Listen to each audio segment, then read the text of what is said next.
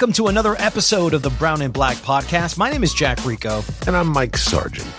And every week we take a look at race and pop culture through a brown and black lens.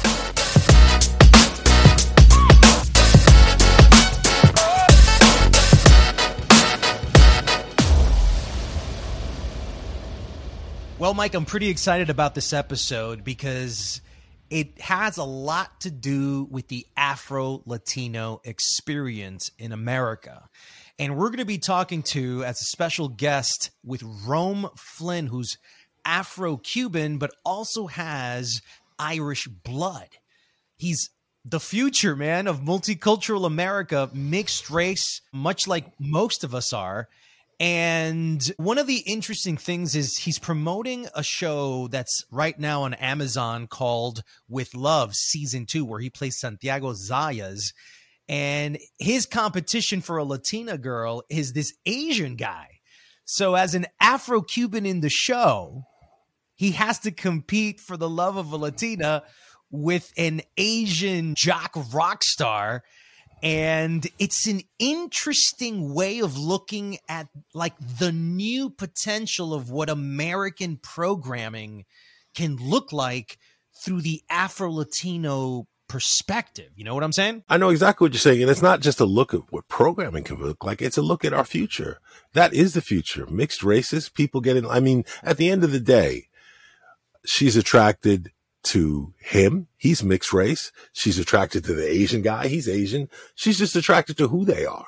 And that's really the future. So I had a chance to go on WPIX 11 News on New York Living with Marisol Castro and Alex Lee, who had invited me to do a segment on the summer previews and what I had thought were the most anticipated summer movies of 2023. And guess what my first one was? Spider-Man Across the Spider-Verse. All right, let's get to it. What's the first blockbuster? Well, I got 5 films for you for this summer. It's the most anticipated ones that I feel are going to hit hard, are going to make some sort of, major noise this summer. And the first one is Spider-Man Across the Spider-Verse. Can't wait. And this is a film, a sequel from the 2018 hit film. Now, remember, Spider-Man is not really an animated film. Right. Mm-hmm. So when I think Spider-Man fans first heard of it, I was like, wait a minute, an animated film? This is not for kids. And then you go see it, and it's one of the best movie experiences with Spider-Man that you've ever seen. Really? And it's also one of the first times that they go into the multiverse. This is right before Everywhere, all at once. That's right. That's right. And so now this is the second one, and it has an incredible cast. Haley Steinfeld, Oscar Isaac, John Mulaney. Oh my God. So many more. And Miles Morales, who is played by Shameik Moore, he's an Afro-Latino. Thank you. Miles Morales. This is something that everybody's been wanting, especially Latinos and blacks, for a long time. Now we get him a second time. Will we ever have a live-action version? But the great thing about this film is that it is the largest crew ever assembled for an animated film. Could you imagine? 1,000 crew members of animators did this film. So you're going to be watching history. Wow. When that many people go on and make a movie, it has to be good. Well, Jack, you did a preview. I actually saw the film. Wait a minute. So let me tell you, what did you think of it? This is a milestone, and it's a milestone in a lot of ways. On the technical level, it is the longest American-made animated film ever at 2 hours and 20 minutes long. But here's the thing. It's directed by Joaquim dos Santos, Portuguese-American, and Kemp Powers, African-American. So right there, the directors are brown and black. The main character, Miles Morales, Afro-Latino.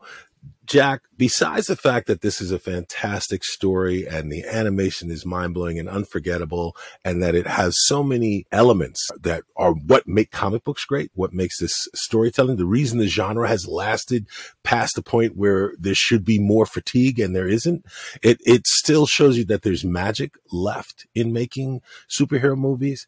But Jack, this character is an Afro-Latino. He speaks to his mom, played by the great Luna Lauren Velez. And when they speak in Spanish, there are no subtitles. Wow. Well, this happened with West Side In an Story as animated well. film. with Steven Spielberg, where they allowed the Spanish to be told without any subtitles, immersing the viewer even more into that culture. Because let's be honest, Mike, when you go to a foreign country traveling, are there subtitles for you? Are you talking to the waiter or to the hotel clerk? Is there subtitles for you? No. If they don't know English, you're kind of screwed. You're immersed into that culture at that moment. And I think that's part of the movie theater experience.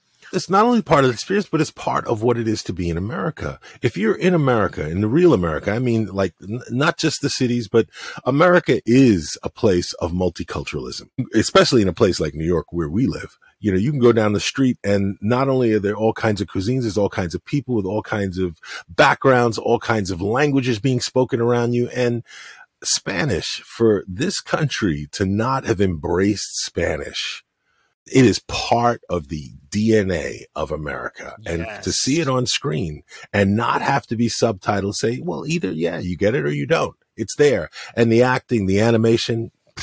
But to see I'm sorry. black skin speaking in Spanish and English at the same time, you know, that's beautiful, brother. That is so beautiful. And I think that the future of Marvel and DC films could be, actually, let me say it like this. Spider-Man Across the Spider-Verse could be the future of Marvel and DC films, immersing the public with a new look to the eye of diversity. If this movie does what we expect it to do at the box office, blow past $1 billion again, then Mike, there's your template for the future of Hollywood. Listen, it's being touted as the best Spider-Man ever portrayed on screen. And that's not just because of the performance and the story, but it's just that it is all-encompassing. It's the Spider-Verse, it's the multiverse, but it's also the universe of humans that are here living in this country right now. And with that Afro-Latino experience in mind, Mike, here's our interview with Rome Flynn, where we talk not only about the season 2 premiere of With Love and what Santiago Saiz's role is in this show, but we also talk about the WGA strike and what could that mean for the career path of not only him, but for the whole industry of creators that are bonded in this art form of film and television. And Mike, I couldn't let the interview end until I asked him this one last question. There's a specific Latino baseball player that every Latino has always wanted to see on the big screen. We've been asking for it for maybe over 40 years. And we asked Rome Flynn if he would want to play that role. Lil, why don't you just take a seat? Why does it feel like my brother's about to break up with me? That's very astute of you because I actually am. Wait, are you kicking me out? Oh, never leave again. You have a tendency to lose yourself in a relationship. Once a cute boy comes along, you neglect the things you care about. Happy birthday to me. I didn't catch your name. Santiago.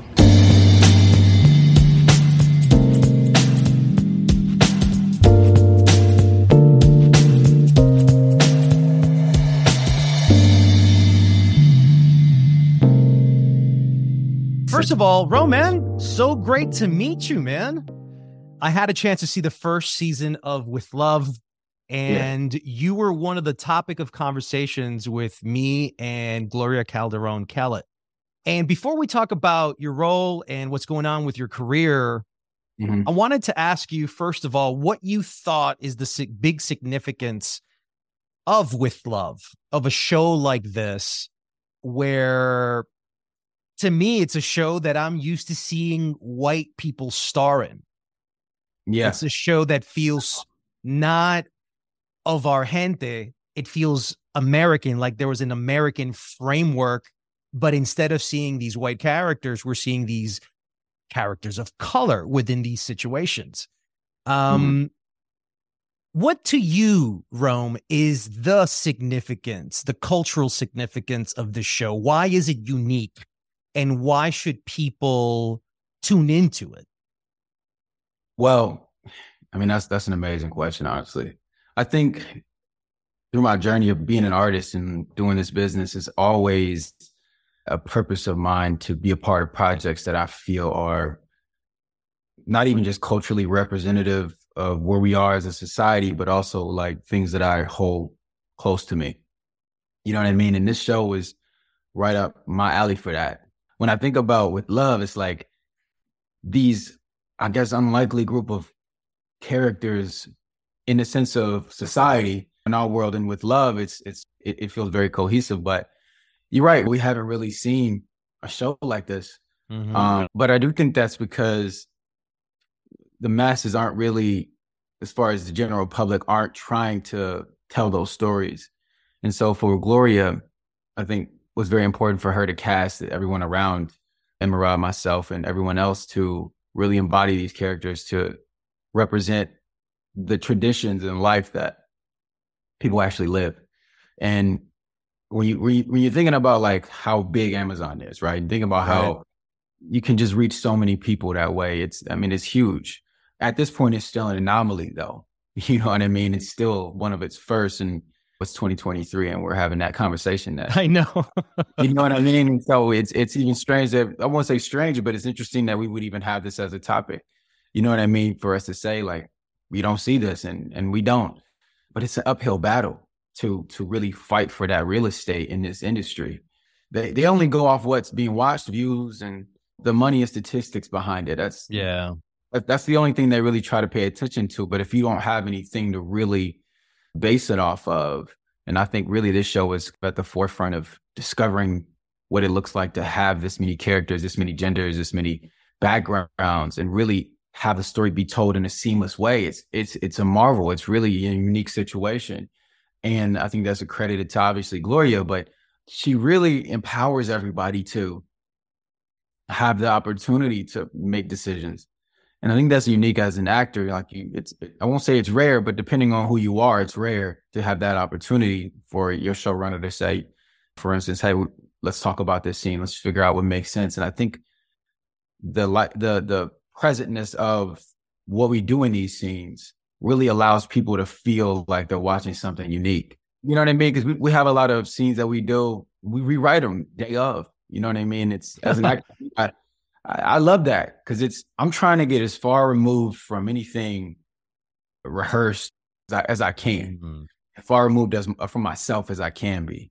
And so there is a level of rehearse that goes along with learning the lines and learning where we are and understanding what's happening. But once you all have that figured out, it's like, well, what are we doing here? What are we trying to get across to people? What are we trying to have people watch in their homes? And for me, I take pride in knowing that projects that I've been able to be a part of have all stood in this space of purpose. And that really is what drives me. I think early in my career, I didn't really have that thought in my mind. There was a character on Young and the Restless, Christoph, and he passed away some years ago.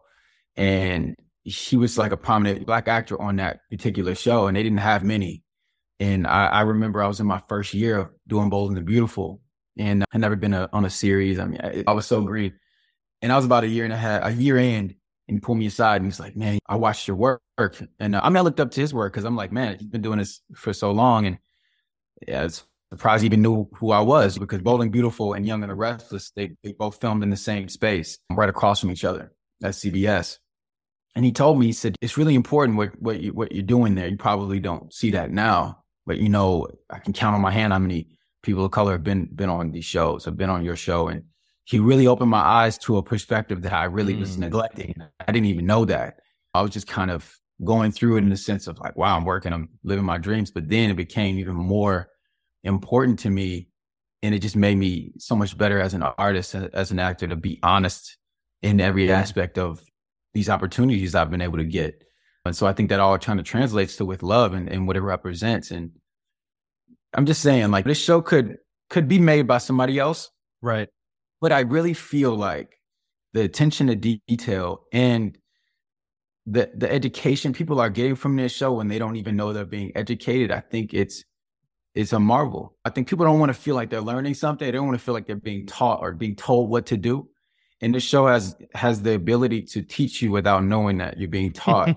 And you leave there understanding a little more about gender conformity and non-binary and these sort of situations where you really obviously wouldn't unless you're seeking for that information. And they're being told in a light that is not from a perspective of trauma per se. I mean, all of these characters are coming from that because that's our nature. That's kind of the culture that we come from, is from trauma. You know what I mean? And a lot of stories of spawn from trauma, like relationship-wise, family-wise, all these things. But there's always light at the end of the tunnel in these conversations and these scenes that we have.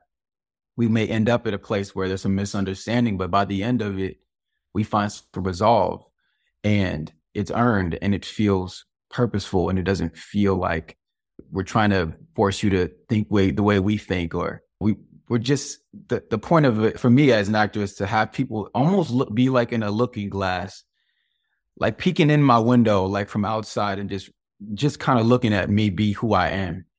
And that is if I diluted the form down to that, for me, it's like I want people to looking into my home as if they're watching who I am, and this is a real person, this is who they are, and these are these people. And that takes a lot of effort and a lot of fight, you know what I mean? And that's why that was a huge reason why I wanted to do this show. And obviously Gloria she's incredible, man. She's really a pioneer. She's just beginning and just figuring it out along the way. She's been very transparent with everything. As an actress, a lot of times we don't know what's going on behind the scenes. And so she brings us all into the fold and say, hey, this is what's happening. This is what we're doing. This is what we're trying to do. And so we really create this family environment where I feel like it translates on screen. But what's someone as charming as you doing alone on Valentine's Day? It just never felt magical. Love can be great, but it's definitely not magic. People will surprise you if you let them. Sometimes it feels like I'm not only dating you, but your entire family as well. Your family hides everything. God forbid anyone ever admits something's wrong. I can build my life with someone that is so glass half empty. To getting out of our own way. You had talked about the honesty in your characters and how you would try to achieve that. Let's talk a little bit about Santiago Sayas. A lot of people in the press have called him a modern Afro-Cuban American Mr. Darcy. And he's well-educated. He prefers books over television. But he's a cynic, and he doesn't believe in love. And in season 2, we kind of see him kind of caving in. He caved in towards the end. But I want to talk to you in specific about the issue of what Gloria had mentioned about the casting process of Santiago and you. She had told me, I had interviewed her for the Highly Relevant podcast last year. And when we talked about you and Santiago and you, she had told me that she had cast, when she was thinking of doing Santiago, the original role, because I had congratulated her. It's like, wow, I can't believe you have Afro-Latino actors that are inhabited by Afro-Latino characters. Like, what are the odds? She goes, right, that's impossible to do, Jack. Yeah. And initially, I had Black actors say thank you, but no, because I wanted to give the chance for an Afro-Latino character to play that. Right. When I heard that, dude, I mean, you said no to money. I'm going, talk about ethics in this industry and in the acting industry where everybody is campaigning for a role. Yeah. What did you think about that? Because I also know that Gloria told me that producers aren't allowed to ask for the actor's ethnicity. Right. So how did you handle this situation of the conversation with Gloria without her asking if you were Afro-Latino? And what did you think about Black actors giving space for Afro-Latino actors in this industry? I think that it's at a certain point, it's all of our jobs to try to make space, especially people of color, like to try to make space for these demographics to play specific roles that fit them. I mean, we just saw something come out about Moana. There was a live action thing, and the actress decided to not do it because she felt there were actresses who fit the bill a little bit more than she did.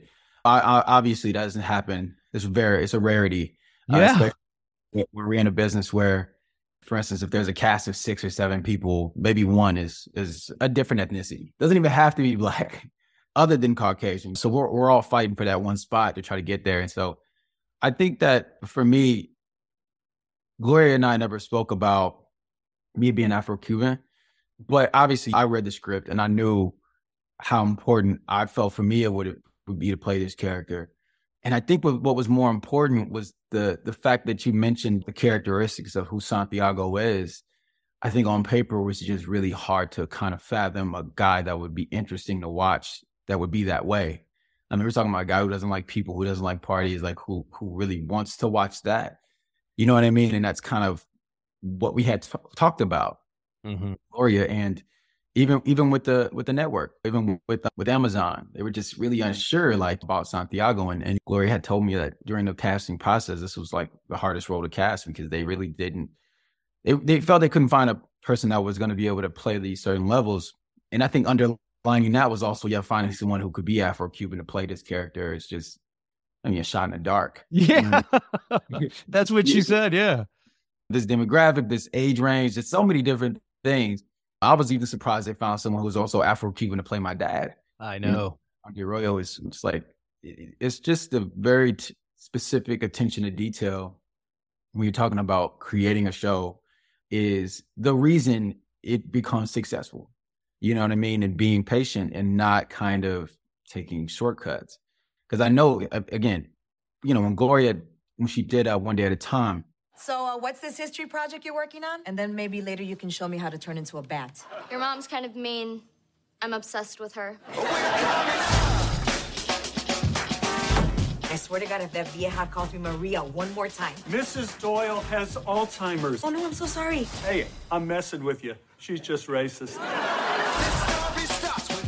And that was a huge success after a while. You know what I mean? There was bumps in the road with that show, but it became what it was, and it was beloved. Once this was announced that she was doing this, there were a lot of people who wanted to have the opportunity to work with Gloria in any capacity, obviously myself. And when it came about, I was just kind of like, wow, I really feel like I'm perfect for this. But a lot of times it doesn't matter who's perfect. You know what I mean? It could be so many different variables as to why things don't work out in this industry. The truth is, the better, I guess, subjectively actors and always get the part. Most of the time, that's not the case. It's more so about other things. And so I just knew that there was a chemistry, and I had a chemistry read with Emirad over Zoom. And I knew right away, like working with Gloria, that this was something, this is a place I wanted to be. Like I had just come off being on How to Get Away with Murder and working with Viola Davis and just the pressures of being on a network show that is very popular. And after that point, I said, turn down a bunch of stuff. I was turning down stuff that I just was like, I was in a place where as far as series regular work, I wanted to be somewhere I could be happy and I could tell stories that I wanted to be a part of. And what were you getting, if you don't mind me asking, that you said no to? Yeah, some CW stuff. Why wasn't that a route for you? It was a thing where it's like, I just couldn't go backwards. I had just, again, worked opposite of Viola Davis. I really just, if the situation wasn't completely like, yeah, this is an obvious choice, then it just wasn't. And so I didn't have those, again, for me, even coming off that show, I didn't have crazy opportunities where I have the opportunity to be a leading man. You know what I mean? It was still kind of second, third, fourth fiddle. And I was like, I don't want to, especially on network shows where the contracts are seven seasons. You know what I mean? I was like, hey, I just got to work with one of the best actors ever. And for me, I can't neglect the growth I felt I had over that time period.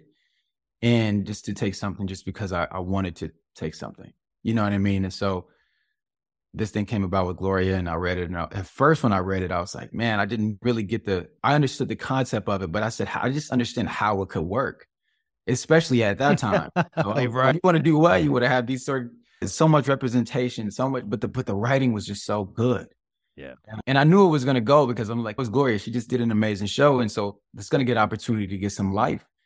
And I read the script and then initially I didn't say I turned it down, but what happened was I was filming already. I was trying to compartmentalize what I was doing. I was doing Raising Dion at the time, I think. And I got the script for this and I read it. And I was like, there's no way, like that's, you know what I mean? That's not going to work. I don't know. And I just kind of like brushed it a little bit, and they came back and was like, really want to take a look at it? And I'm like, okay, let me take a look. And I read it and I was like, damn, I almost fucked up. I almost wasn't, sometimes you don't pay attention and you're like, especially for me, I get caught up in what I'm doing. I get very obsessive about my craft. So it's the only thing that matters at that moment for me. Right. And that's how I honor it. You know what I mean? And so I had to really remove myself from that and go, wait a minute, let me look at the script and let me see what's going on here. And I was like, oh yeah, definitely. You know, so yeah, I mean, it's been a journey being a part of this show, but mainly it's an amazing show, but the visibility has been something that's been hard to get people to come around to because there's so much content out there. And the fragmentation of just the viewership habits, it's hard to kind of break through the way we grew up seeing other people break through. Yeah. And even if you have the goods, it's about timing, right? And that leads me to the next thing. Timing has created disruption with the WGA strike happening right now. And I wanted to ask you about, there's the DGA strike that's ending in June 30th. You're part of the SAG AFTRA union. Where do you lie? Because this now affects you, Rome. Absolutely. You're looking at your career. You're looking at your path. You're looking at the decisions that have been made for years. There's a blueprint, a framework for you. You got a team that has been guiding you, supporting you. You've had great work that has elevated you. How do you approach something like this as an actor peeking into his stardom?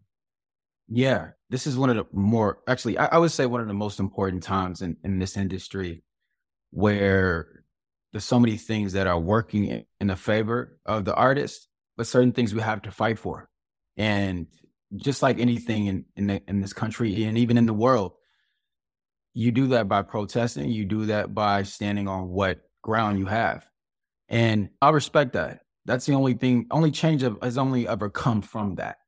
But it's going to be irreversible wherever we are now. When these strikes happen, and if they do, it looks like they will, we're going to be forever changed.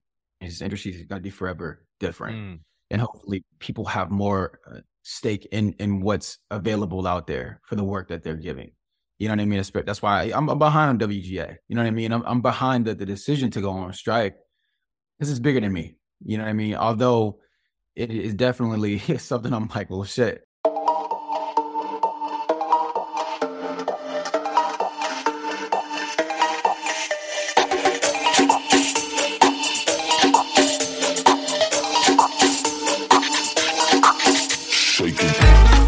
You guys have a lot on the stake as well. Like the actors, from what I'm understanding, Roman, you can correct me if I'm wrong, but according to the information out there, the actors are going to be fighting and seeking increases in compensation, residuals, and protections against AI. And I've been talking about this with a lot of people. I'm not sure if you've had a chance to see Ari Fogelman's The Congress from 2013, which is about how actors become digitized in Hollywood.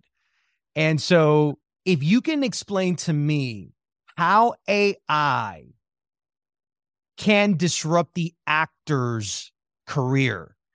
And then I wanted to ask you about, there's a lot of complaining that's been happening recently about these self-auditions. Yeah. And there's like an issue going on that I would like you to sort of expand upon, because I'm not sure if everybody understands what's going on and why this is one of the key things that actors are fighting with the studios. So if you can talk to me about the AI issue, and if you have any concerns about it moving in the future, licensing images, et cetera, and then the self-audition process, what seems to be the problem there? Yeah, I mean, listen, the AI thing has been something I think that we've known is coming, but when it just landed hard. You know what I mean? And so, for instance, the videos, even the music that's being recreated by these AI artists, sort of systems that are making music, have artists make music that they didn't make. You know what I mean? Yeah, like the Drake and the Weeknd song, all that stuff, and it doesn't sound terrible. You know what I mean? And it's really, again, it's about individuality.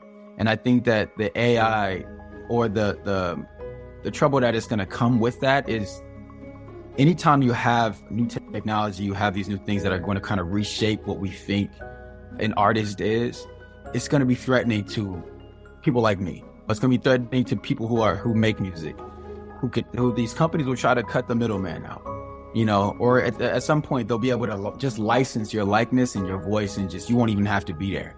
You know what I mean? But the interesting thing to me is that the magic is in the mistakes.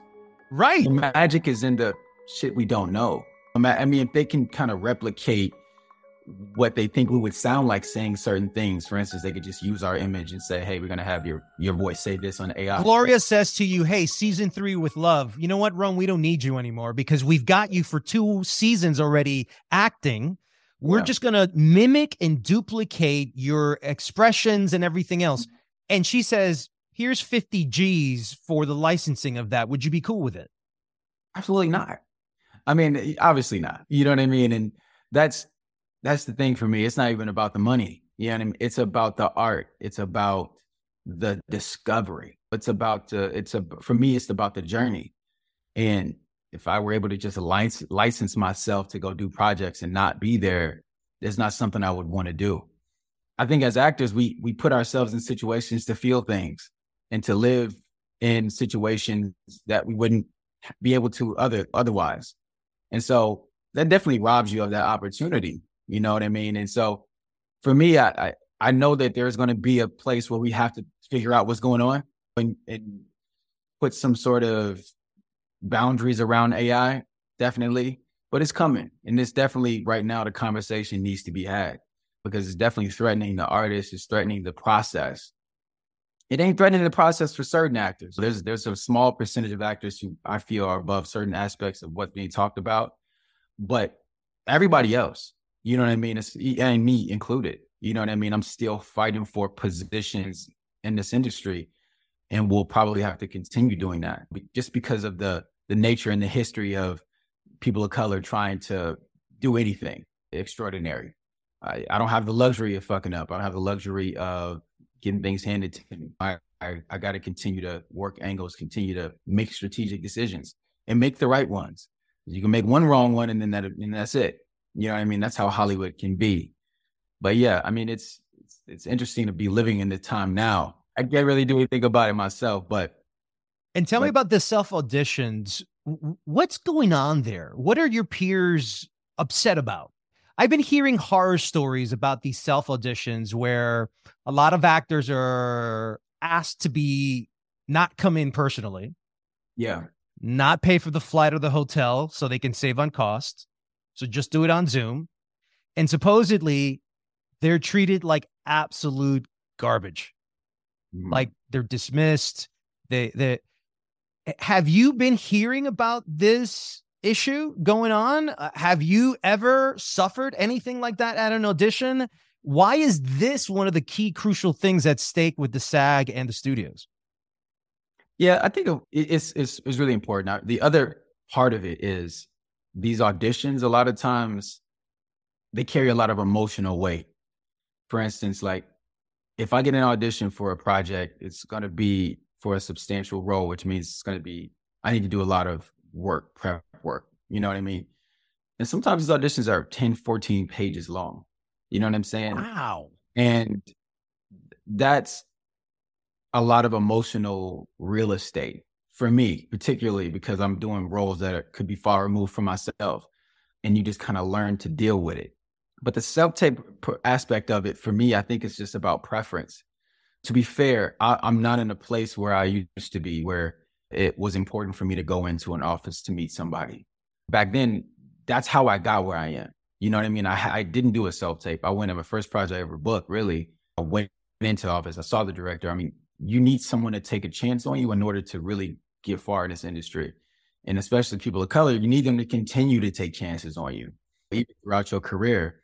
So for me, it was like super important that I was in front of somebody because I needed them to see what was not on the page or what my resume lacked was just who I was and the essence of who I am. And you really can't get that in a self-tape. You can't get the essence of a person in a self-tape. You can watch the performance, you can watch what they put together, but the finding that special thing about you that these people have to see. You can't really translate through a self-tape. But for me, I'm not in a place where I need to go and meet somebody in person. But there's a lot of actors who really rely on that because they don't have the resume or the opportunity. So I can see where there definitely needs to be a medium. You know what I mean? I haven't been in an in-person audition in years. Congratulations, by the way. I mean, because of COVID, but also just because of the nature of things. I mean, listen, these people haven't even gone back to work. They don't even have to. I mean, they get the sub-tapes at home. They just watch them on their phone. You know what I mean? They watch them on a laptop. I mean, this is a completely different world. I mean, right. From 10 years ago when I first started, it's very different. Well, listen, we got 2 minutes left, and I wanted to kind of get this last question out there. There's been a lot of talk from a lot of Latinos and sports fans that they've been wanting to see the Roberto Clemente story. And there's been talks about Rome Flynn playing Roberto Clemente, Afro-Latino, Afro-Cuban, even though he was Puerto Rican, Caribbean. Yeah. You'd be great at Roberto Clemente, Rome. Have there been any conversations? Have there been any fan talks? Have there been any ideas of producing or writing a script? It'd be an amazing vehicle for you. And I just wanted to know if the thought has anyone planted the seed? This seed's always being planted, man. I'm constantly trying to plant seeds and see what grows, man. But yeah, it'd be an honor. You know what I mean? It'd be an opportunity of a lifetime to play a role like that. I mean, short answer, absolutely. I would love to have the opportunity. But again, that story particularly would have to be written and told by a person who understands that. And there's not a lot of people in positions of power who have that bandwidth to be able to tell a story like that. But yeah, I mean, the fan cast, they fan casted me and everything, man. But that one, I'm like, yeah, y'all booked me more than I'm booked. It's like, but that particularly would be a dream. That'd be a dream come true. And I would nail it. Absolutely. We'll kill it. Rome, congratulations. You can watch Santiago Zayas on season 2 of With Love on Amazon Prime Video. Rome, thank you so much for being on Brown and Black. Thank you, man. It's been a joy.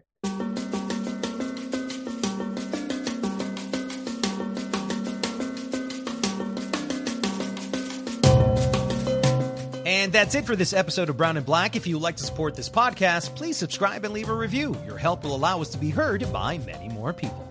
You can follow our comments and opinions on @BrownBlackPodcast on Twitter, Instagram, and now we're on YouTube. We'll see you on the next episode of Brown and Black.